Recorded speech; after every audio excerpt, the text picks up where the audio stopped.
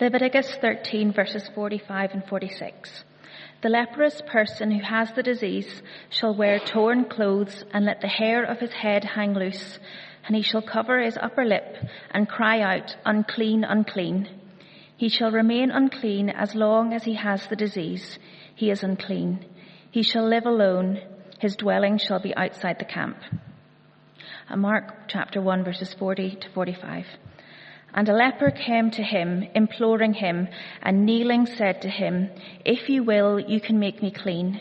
Moved with pity, he stretched out his hand and touched him and said to him, "I will, be clean." And immediately the leprosy left him, and he was made clean. And Jesus sternly charged him and sent him away at once, and said to him, "See that you say nothing to anyone, but go, show yourself to the priest and offer for your cleansing what Moses commanded for a proof to them." But he went out and began to talk freely about it and to spread the news, so that Jesus could no longer openly enter a town, but was out in desolate places, and people were coming to him from every quarter.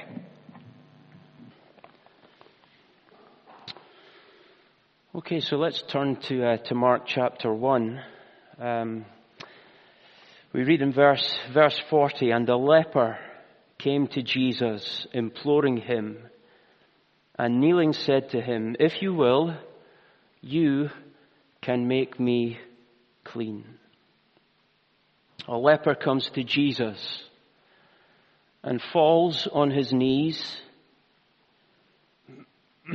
and cries out in desperation, "If you will, you can make me clean." Back in biblical times, leprosy was a deadly disease. It can be treated quite easily nowadays, but it was quite different back then. And its physical symptoms included growths, disfiguration, painful ulceration, a loss of feeling and sensation, which could lead to loss of digits, a loss of fingers, a loss of toes. The body would absorb parts of itself, and it was a horrible disease. Lepers were known as the walking dead, and the smell of decaying flesh would announce their arrival before you could see them. In Leviticus 13, that Emma read to us, we learn there something of how lepers were treated by society. They had to dress as though they were going to a funeral, their own funeral. They had to wear torn clothes. They could only see family at a distance. And often the family would hold a funeral. Even though their leprous relative was still alive, they were as good as dead to them now. Lepers had to give a warning cry, "Unclean, unclean," to protect other people. We read, "His dwelling shall be outside the camp." They had to live alone. They were social outcasts, isolated, no longer able to have communion with other people. And they were regarded as unclean, untouchable, separated from society. So here in Mark chapter 1, a leper approaches Jesus. He's breaking all the rules. He's breaking all the rules in coming to Jesus, but he has faith that Jesus has the power to make him clean. And he's prepared to break all the rules because he is desperate to see Jesus. In the words of the hymn that we've just sang, "Wash me, Savior, or I die." How did Jesus respond? Moved with pity. The word pity can also be translated as anger. Jesus was angry at the suffering caused by sin.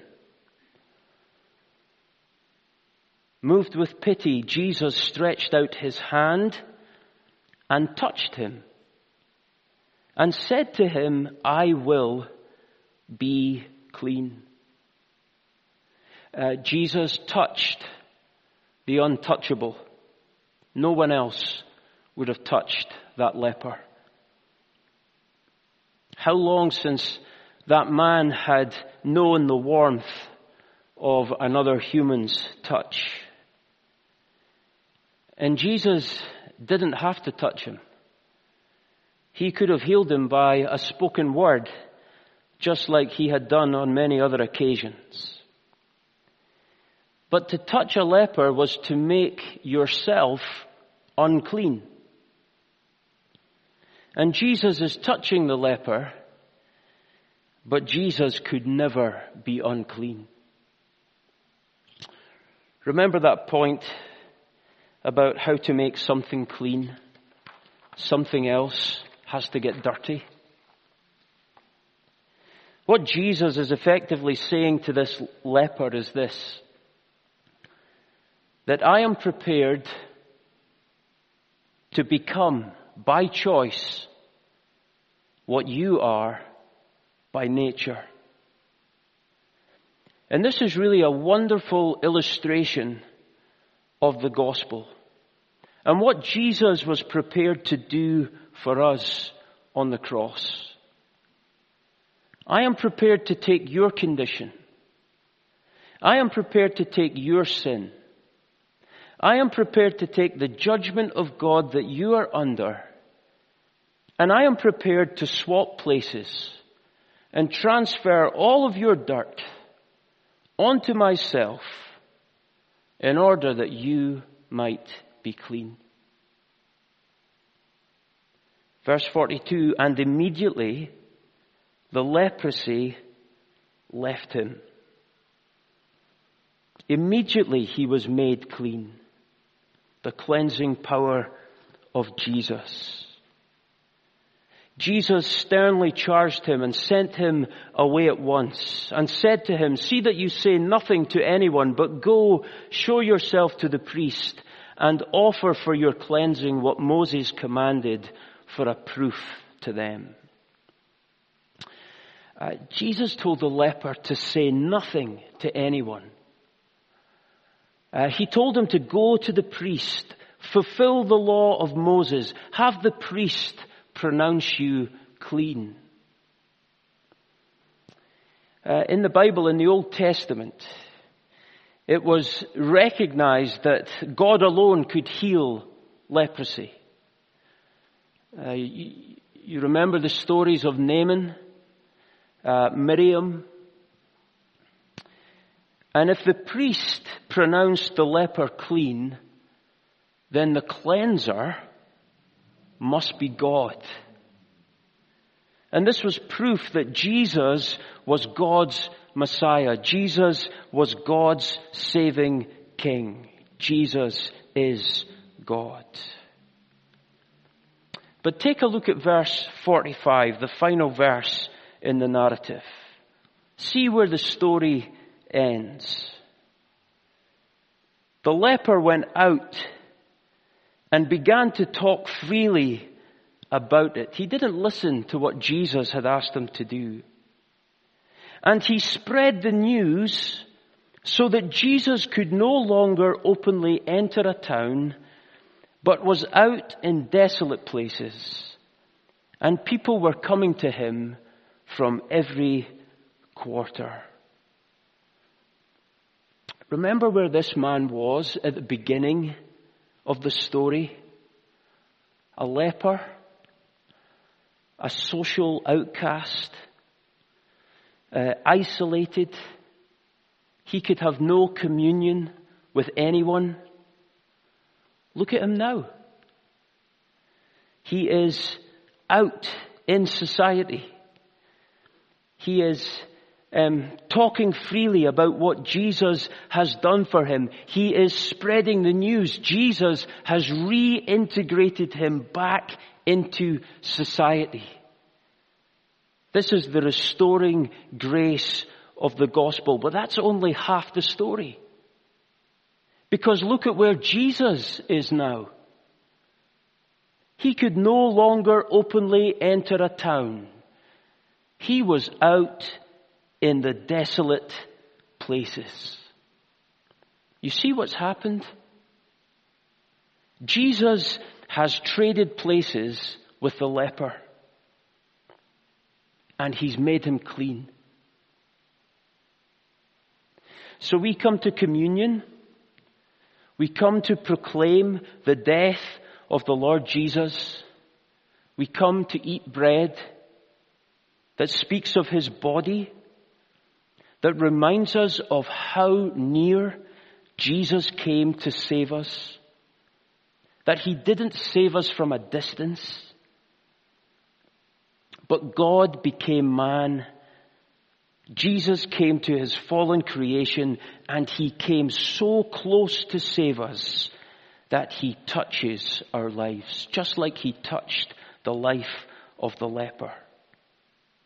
And the wine that speaks of the cleansing power of the blood of Jesus, that reminds us that he died, that reminds us that he shed his blood on the cross. The blood of Jesus, his Son, cleanses us from all sin. That's what we read in 1 John chapter 1. And then at the very beginning we read from Hebrews chapter 13 that Jesus was willing to suffer outside the gate. That Jesus was willing to put himself into the place of the unclean, outside the camp.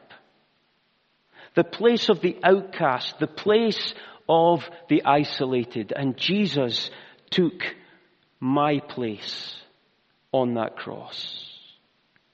And Jesus has made me clean. And Jesus has brought me back into relationship with God. An outcast, separated from God because of my sin. He has brought me into communion with himself and with the family of God. And we celebrate all of this as we take communion together this evening.